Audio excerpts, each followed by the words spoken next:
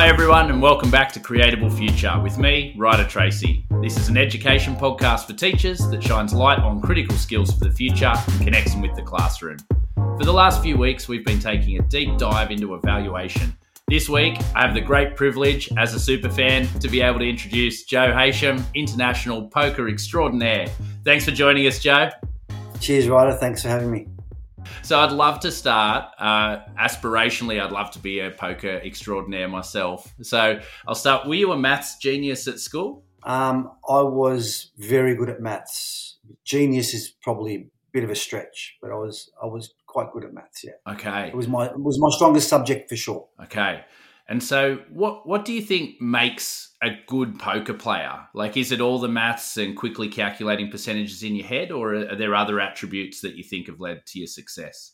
I've rammed this down the throat of my kids their whole life, is the whole world revolves around numbers. Everything that you see, everything that you do, the foundations of it comes back to numbers. If you understand numbers, it really helps you understand the world. However, if we're talking about poker, life, business, you need to have that internal dialogue with yourself to interpret those numbers. Because as we know, people can, you can get 10 different people in the room and they can read numbers differently. But if you train yourself, like, to understand what the numbers mean and then add to that your life experience, or I guess I'm kind of talking about gut instinct there. Do you know what I mean? Like, a lot of it boils down to gut instinct, and all gut instinct is your subconscious mind processing all the information and letting you know whether it feels right or wrong. Like, your conscious mind can work out, 1 + 1 = 2, but does 1 + 1 = 2 in this situation? And that's what your subconscious mind does, I feel. Yeah, absolutely. It's interesting to me, the point you made about the 10 people in the room all looking at the same numbers. They'll all interpret them in a different way. So I wonder, could you talk me through sitting down at the poker table? Do you instantly know, this person's going to do that and that person's going to do this, or do you collect that information over time as you play? That's a great question, Ryder. So when I show up to the poker table, I scan the table immediately, and it's kind of like I've got this Excel spreadsheet in my head, right? And it goes, right, I allocate each player to a particular title, loose, aggressive, tight, old, young, internet, old school. That's my first instinct. And it's my first instinct in life, full stop. I love crowd watching. And, whenever I enter a room or enter a dinner or a lunch or a meeting, the first thing I instinctively do is just read who the people are in front of me. But that then, as time goes on, that evaluation might change. I love that. There's a quote, Sir John Maynard Keynes, who says, when the information shifts, so does my mind. What does yours do? Which I hear coming through there. I like the idea of the spreadsheet. So can I play it back and see if I'm hearing it correctly? Do you kind of have subcategories of, sort of the type of player people will be, and then allocate them against that criteria based on their behavior? Correct.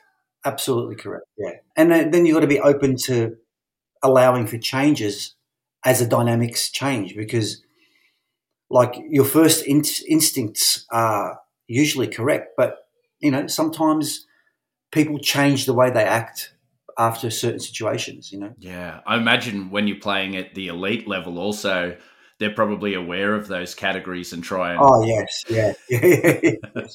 So when you're at the elite level, basically you have very little information to use, right? Because no one's giving off much information. But when you're in the general public, when you're playing in a big tournament faced with just general, players, there's so much information. And I have a theory. I've used it for a long time at the poker table, but I have a theory as to why, and this is probably for your teachers out there, that they could probably benefit from this. I think there's a very good reason why there's that, when you come into a meeting, there's that initial 5 to 7, maybe 10 minutes of chit chat before they get stuck into the business of things. I find people almost always tell the truth when they're in a relaxed environment. At the poker table, if I translate to the poker table, when I first sit down, I'll just talk about whatever with with my opponents, like the football or family or the weather or whatever, just because I like to see how they react when they're not under scrutiny. And so if we take it back to the meeting, that happens naturally. People get to relax each other.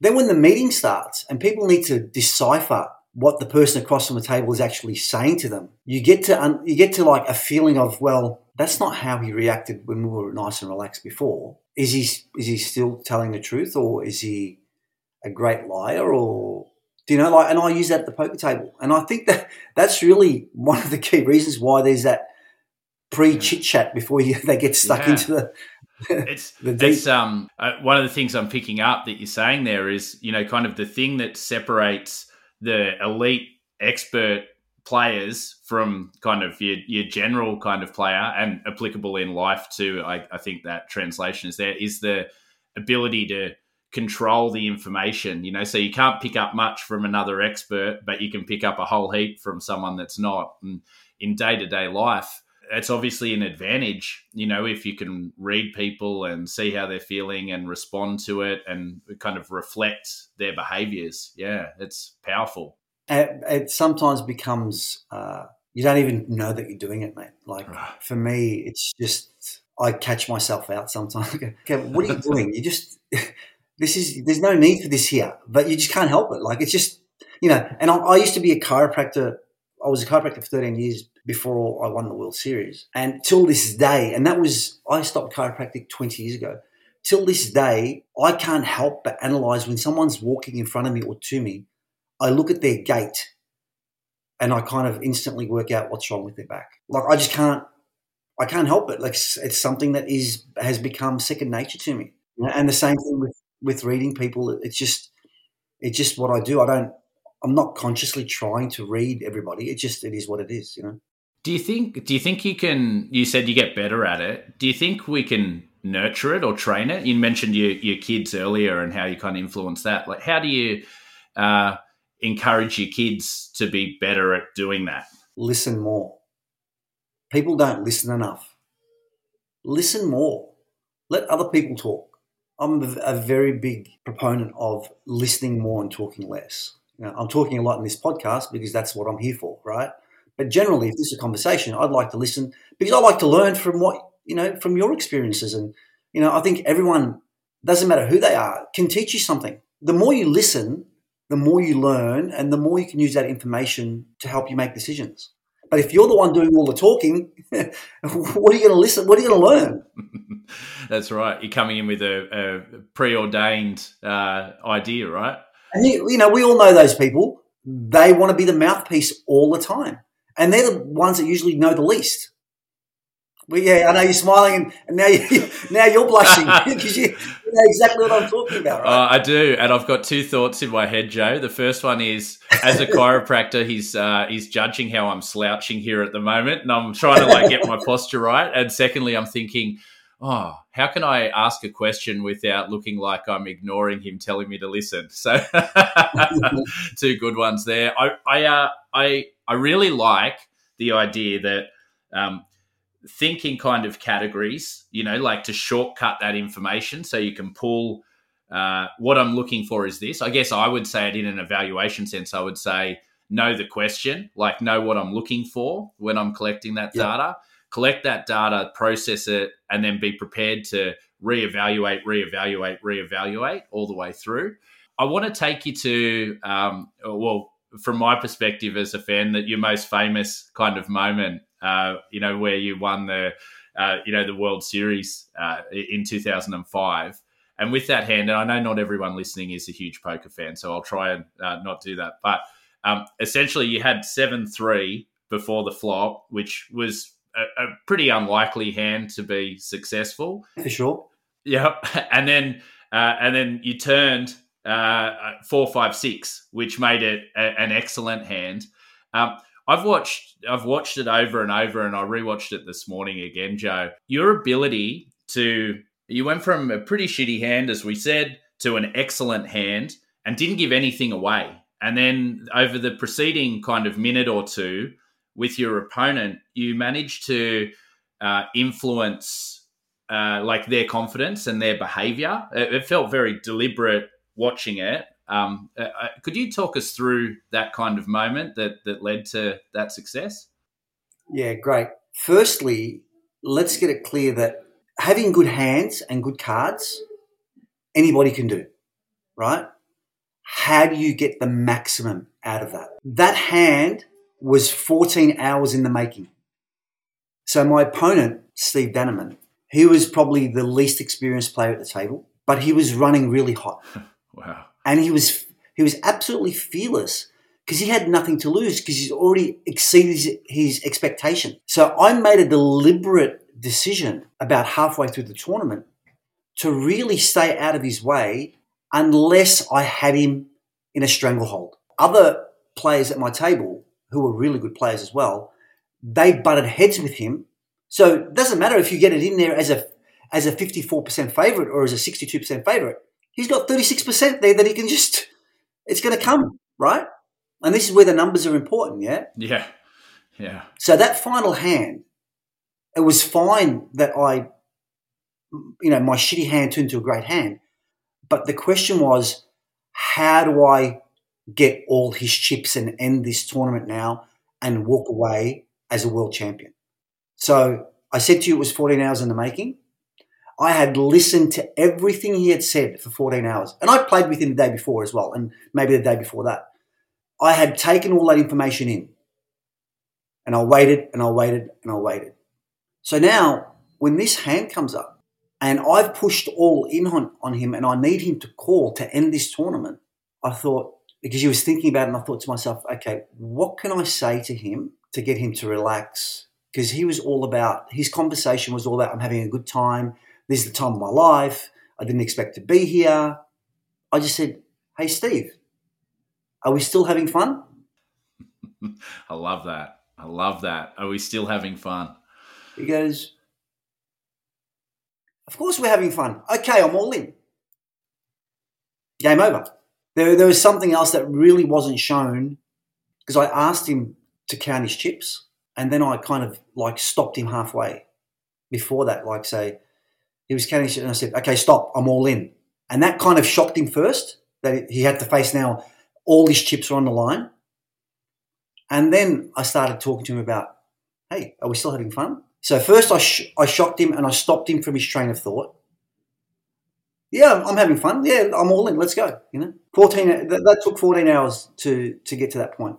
I think it's really good that calling that out, because it's easy to watch the moment and say, oh, look at this fantastic moment and your bravery, within that moment and the way you kind of executed, with that. But it was, what I'm hearing is, there could have been, however many hands you play in 14 hours, a huge amount. Wait for the moment, wait for the cards, wait for the right opportune time, set it up time and time and time again. Don't go, and then tap into the data that you'd collected earlier and make an informed decision, like a calculated, informed, evidence-based decision about what's likely to yield the best result for you. Brilliant. It goes back to the very first point that we started with. Collect the information, know the numbers, have the data, and then use it to your advantage. And patience is king. Like that took 14 hours. And that's also about, we talk about risk and reward. I risk very little for a really huge reward, a possible huge reward. Yeah, there's a life lesson in that one, most definitely. Just quickly, because your expertise, it lends itself to something that we're facing a lot at the moment. So through COVID, a lot of the world shifted from in-room into personal relationships into this kind of virtual relationships. And poker is uniquely placed where there's quite a vibrant online poker community, and then there's also the live in the room kind of poker play. I wondered if you found any difference or similarities between the two, and if there's any implications for us now when, a lot of the kids in school are going to be having virtual meetings and, not so many in-person interpersonal relationships as virtual, if there's any similarities or differences there. I think that the whole COVID thing and shifting everything virtual is hurting humanity, if you want the honest truth. I feel there's a whole generation that's going to miss out on the interpersonal connection with their fellow humans, and that's not a good thing for humanity. We're a species that needs human contact. Even if we don't want it sometimes, we still need it. Like, it's in our DNA. I don't know. I don't have an answer for your question, but that's just my point. We've been forced to into an environment where we need to do things more remotely. But let's make sure that we make enough time to do things more in person and physically as well. It's better for our souls.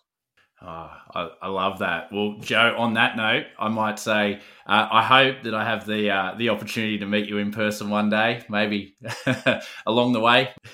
But thank you so much for your time, and it's really precious and valuable, and your insights really will be reaching and helping a lot of people. And congratulations on your career. Thank you. My pleasure. Of course. Thank you very much. Have a great day.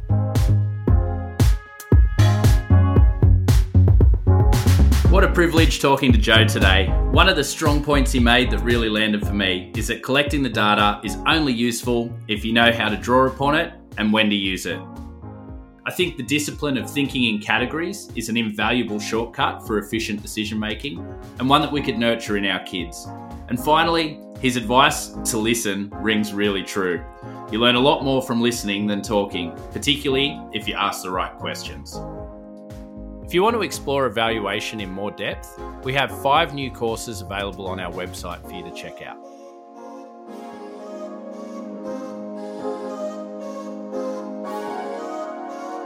Thanks for listening to Creatable Future. Leave us a review and let us know what you liked, what you didn't like, and what you'd like more of. Reviews help us reach more listeners so that we can keep bringing you more awesome conversations. Don't forget to subscribe to the podcast so you can keep up to date with each episode as they come out. If you want to hear more about how Creatable is connecting schools with industry through our professional learning library, head to creatablefuture.com. This episode was recorded on Darawal and Darug country. Catch you next week.